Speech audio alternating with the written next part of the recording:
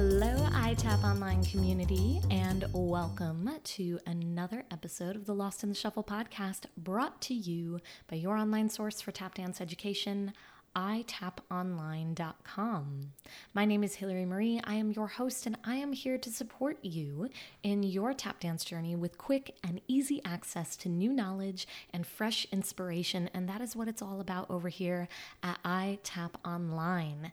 That's why we have the iTap Online community Facebook group. It's why I have the Lost in the Shuffle podcast and the iTap Online video library, which is available 24/7 to iTap Online family members. So if you're thinking about joining the iTap Online family, head on over to itaponline.com, click membership in the top right corner, and check it out. It's a beautiful online resource for tap dance students and tap dance teachers all around the world to have equal opportunity access to high quality tap dance education where you can move at your own pace. I have over 100 breakdown videos for all ages and levels: beginner, advanced beginner, intermediate, and advanced, covering technique, improvisation, musicality, and so much more. So go ahead and check that out.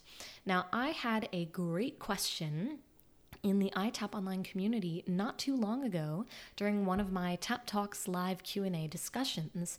So if you're not a member of the iTap Online community Facebook group already, go ahead and search iTap Online community in your Facebook app or head to itaponlinecommunity.com and it'll redirect you straight there.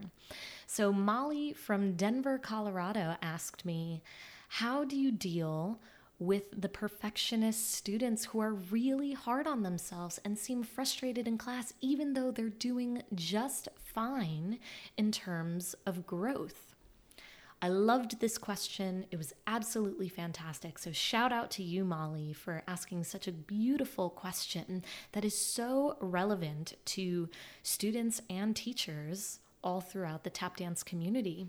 Now, I've had many of these types of students over the years, and I had one student specifically who would get so frustrated.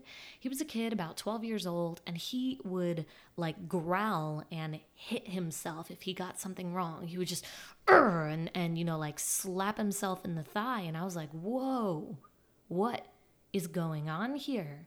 It is not that serious. So because I've run into so many students like this over the years, I feel like I have a really great handle on how to help them. And when it comes to students like this, I call them out. It's hard because your first instinct is to be nice to them. You don't want to anger them. You say to yourself, oh, I'll only be nice. I'll only give them compliments. I don't want to upset them because they're just going to get harder on themselves. But you guys, you are doing them an absolute disservice. If this is what they are like in tap dance, then this is what they are like in life. I talk about this a lot here on the Lost in the Shuffle podcast. If this is what they're like in tap dance, then this is what they are like in life. So it is our duty as their tap dance teacher to help them sort this out now, because it will help the quality of their life on a daily basis, because they're probably like this in school. If they're a kid, if they're an adult, they're probably like this in life. Now, Bakari Wilder taught me that lesson. I was talking to him about something totally different. I was frustrated about a tap dancer I had hired to work with me. They were late, they were lazy, they were late in emails, they were lazy in rehearsal. And he said, listen, if that's how they are in life, that's how they are in the dance. And he was right.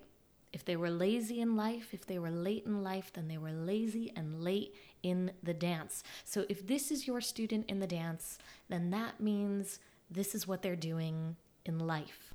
There's also a beautiful saying in Buddhism and in meditation that if you squeeze an orange, what will come out is orange juice. So if you squeeze a person and what comes out is anger and frustration, it's not situational. It's because that is what's inside of them.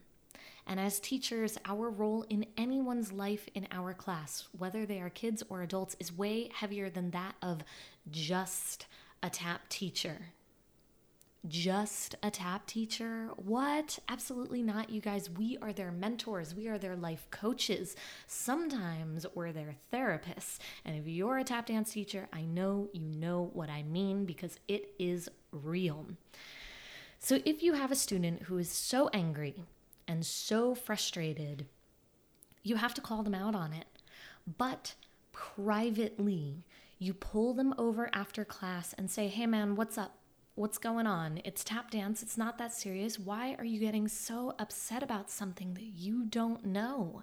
How can you be angry with yourself for not knowing or not nailing something that I just introduced to you today?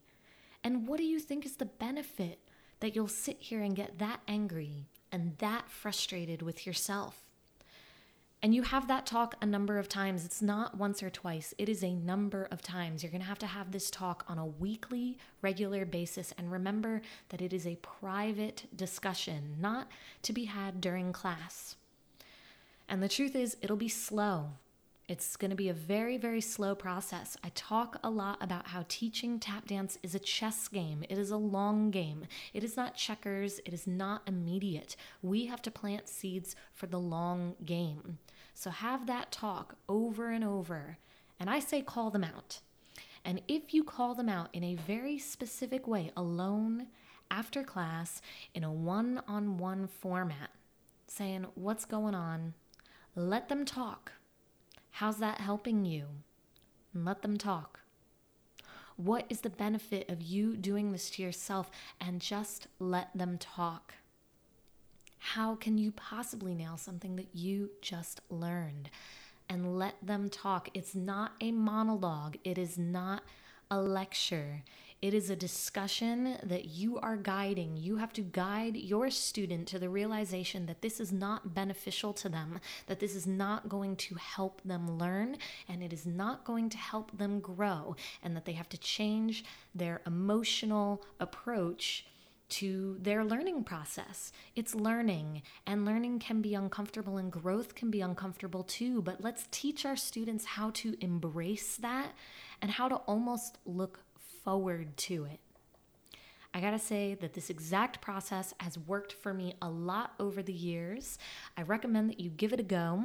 If you do give it a go, I would love to hear from you. I'd love for you to share with me how it went, how it's going. Remember, it's a long process. It's not going to be immediate.